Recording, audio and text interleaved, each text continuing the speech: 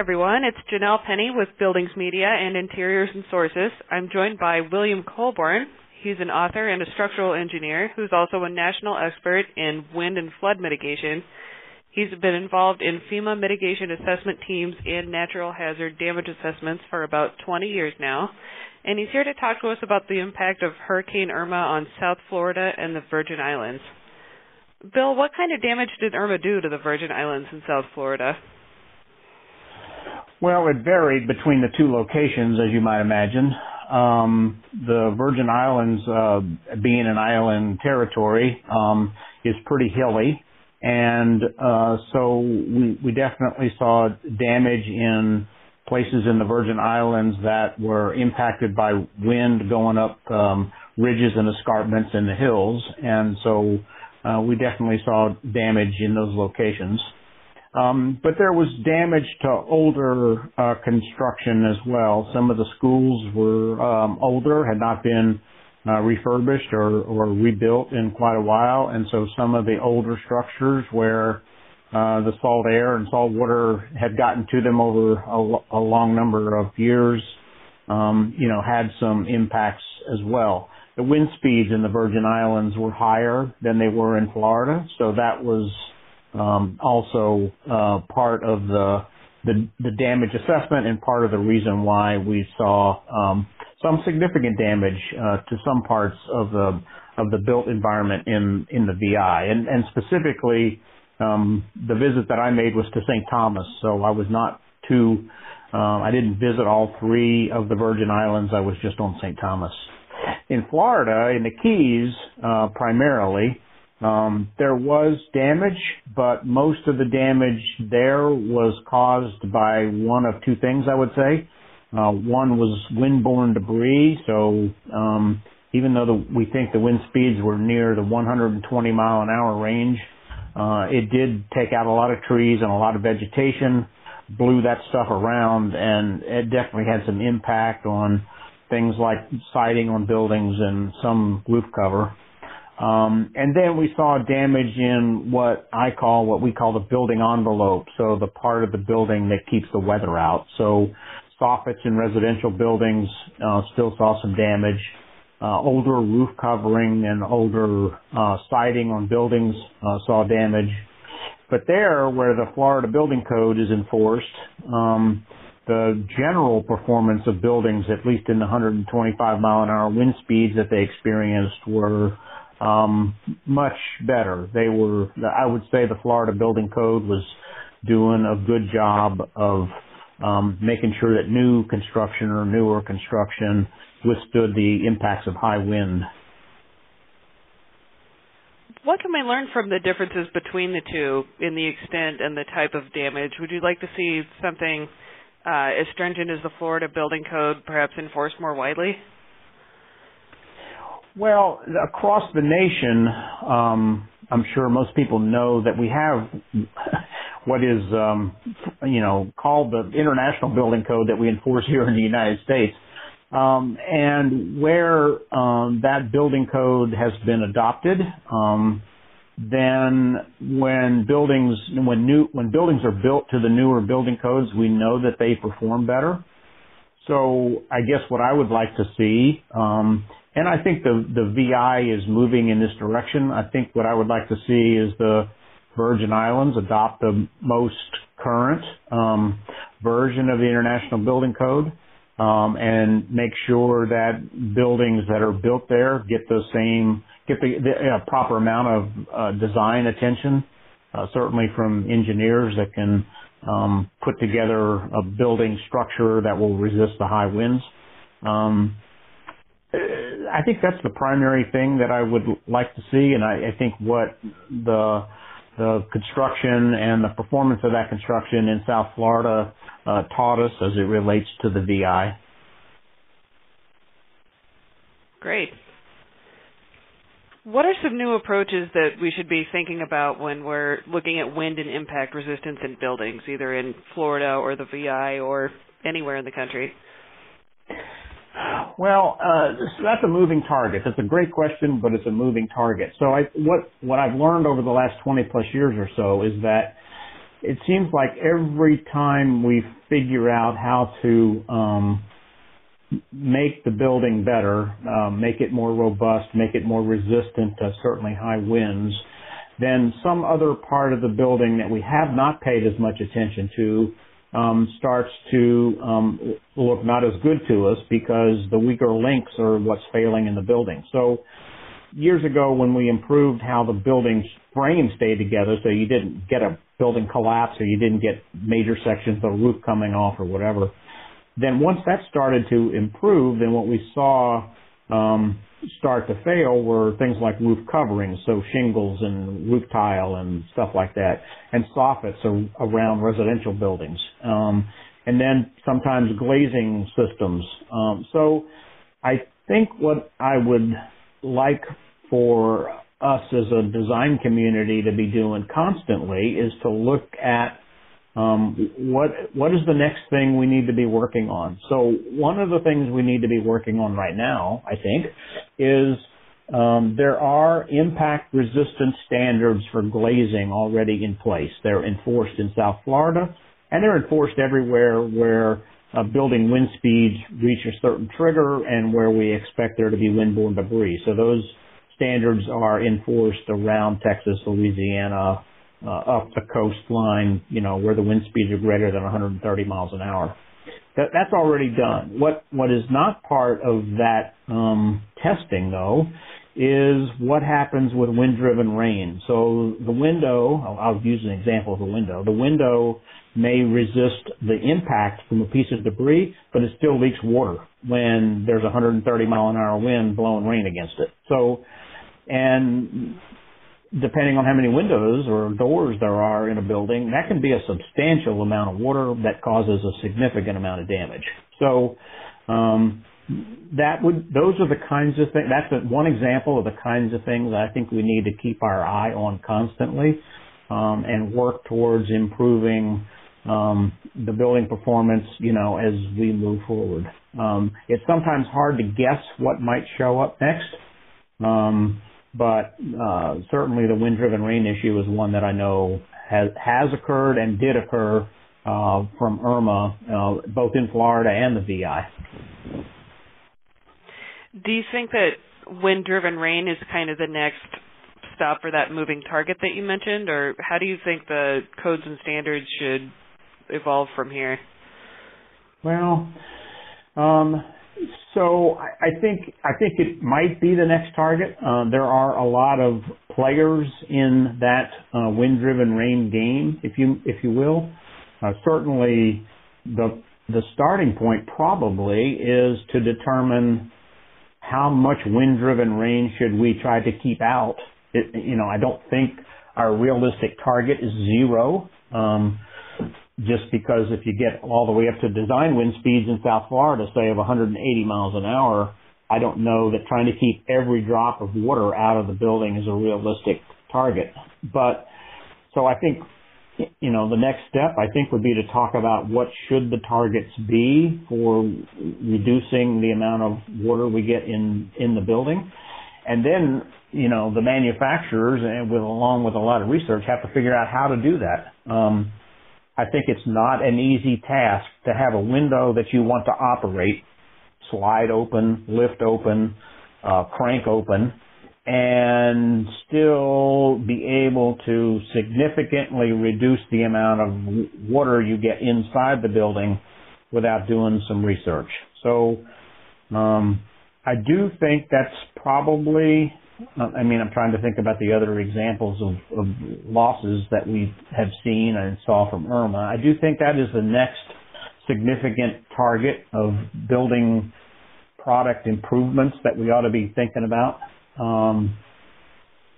The next one, though, I think might be to figure out how to do a better job of resisting deterioration and decay in buildings. Some of it we know how to do already, but there's a significant amount of corrosion that occurs, in the salt environments that are normally impacted by hurricanes. And those environments also are usually pretty wet, and they bring termites or wood borers or other sorts of wood-eating varmints, if you will, and being able to make sure we know how to put the building together to resist those, I think, is maybe something that ought to be on our list. Definitely. Are there things we can do right now to try to resist decay from those kinds of environments if you know that you already live or own a building in an area where that's a problem? Well, right now, that's already pretty much a requirement in the case of metal to use something that's galvanized. So you don't want to use carbon steel in a saltwater environment because it will corrode very quickly. So we already know we should be using galvanized steel at the very least. But galvanized steel will frequently have the galvanizing taken off of it just by the way it's installed. So you drive a galvanized nail with a hammer, and when you hit it with a hammer, you chip some of the galvanizing off of the metal. So we could go to stainless steel. We know how to do that now. But stainless steel, comes with a cost. And so owners, builders, code officials, whoever's involved in the game, need to, know what those benefits versus costs are. I mean, I think in some cases we should be using stainless steel so that you don't ever have to worry about it, or you don't have to worry about it, for 40 years or something. So that's part of the equation. The other part is, we know how to resist things like termites and whatnot. We use decay-resistant wood, pressure-treated wood. Seems to work pretty well. For the longest time, we thought that cedar was decay-resistant. I'm here to tell you from my own personal experience that anymore, cedar is not decay-resistant. It can get just as rotten as any other piece of untreated lumber. So, I think we need to make sure we have a good selection of decay-resistant materials to use. And we have a few, but we don't have a ton. And so I think that's something to just be mindful of. Looking back at your investigation in Florida and the VI for a minute, what do you think are the next steps for the investigation that originally explored that damage? Where do we go from here? Well, so I was part of two different teams for each of those two investigations, so I'll do the Florida one first. So the investigation that I was involved in Florida was funded by FEMA, and FEMA also sent teams into South Florida, into the Miami-Dade County and Broward County, and then the couple of counties that were on the western shore of Florida. FEMA has already produced a report from that study.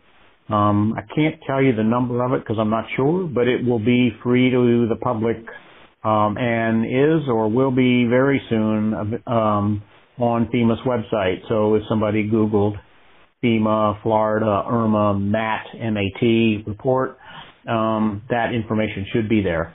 And as part of that effort, there are a list of recommendations and conclusions that have been suggested. In terms of the VI report, FEMA also sent a team to the VI, but I was not part of that team. So I think I found this today, that there is already an Irma USVI FEMA report on FEMA's website. And the same thing could be done. It's free of charge and available to the public.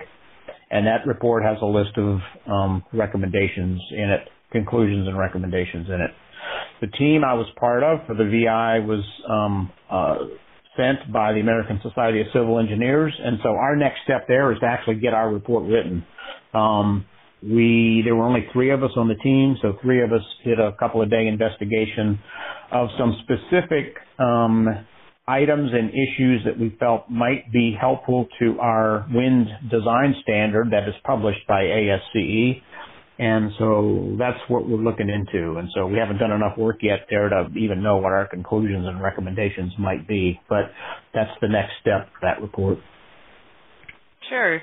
Of the earlier report that you mentioned that is finished, what were some of the discoveries and some of the recommendations that came out of that? Well, so I'll have to do this from memory. I'm not looking at the report, but the report in the VI focused on a couple of things. So there's a little bit of history with the VI that I need to just explain for a second. There was a 1995 hurricane that hit in the Virgin Islands, named Marilyn. So it was Hurricane Marilyn. And it was a pretty serious storm that mostly affected St. Thomas. And after that storm, the VI had very little in the way of building code adoption, certainly no building code enforcement. They got a lot of federal help after Hurricane Marilyn, and part of the quid pro quo, if you will, was that the territory needed to adopt a stronger building code, and they did. And as part of that code adoption, they also put together a roof rebuilding program, because many roofs in the Virgin Islands were pretty flimsy, if you will. You know, they don't care much about insulation in the VI. They do care a lot about ventilation. And yet many buildings aren't air conditioned, and so it's really important to keep many of those buildings cooler. And one way to do that is to not have much roof structure. So there were a lot of roof failures after Hurricane Marilyn. So they put together a roof rebuilding program where there were prescriptive ways that owners, builders, architects had to rebuild the roofs.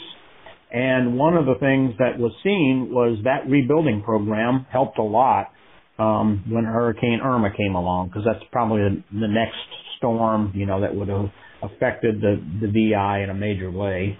And so that building code improvement and adoption and the rebuilding program for roofs, I would say generally worked pretty well. And so that was a conclusion, and it was good to see, that the investment in all that effort and roof rebuilding, actually worked. There were still examples, though, of buildings that took a hit when they were on a hill or an escarpment. And so I think one of the recommendations was that maybe the wind speed maps for the Virgin Islands should include this topography effect. So it would be easier for design professionals to figure out what the wind speeds and the wind pressures ought to be when buildings are sitting on tops of hills and escarpments. Trying to think of anything else. I think those are the two major takeaways in the VI that I remember. Are there any last takeaways that you can leave us with in regard to making sure that existing buildings are able to withstand storms like Irma? Existing buildings. Well, we have a lot more existing buildings than we do new. So one of the things in terms of takeaways that is pretty important is for people with existing structures is to get some sort of assessment done for their building about what the likely wind speed is that their building could resist. And then FEMA has an existing buildings wind retrofit program. The Institute for Business and Home Safety has a wind retrofit program that makes recommendations and suggestions about where people would get the biggest bang for their buck if they tied their roofs down better to walls, or if they replaced windows with impact-resistant glass, or if they made sure their soffits didn't fail. So the retrofit, examination and retrofit of existing buildings can be a pretty important thing in terms of resisting these high wind speeds. Great. Well, Bill, thanks for joining us today. This has been really educational. Everyone, I hope you enjoyed the podcast. This is Janelle Penny with Buildings Media, Interiors and Sources, and we thank you for joining us today.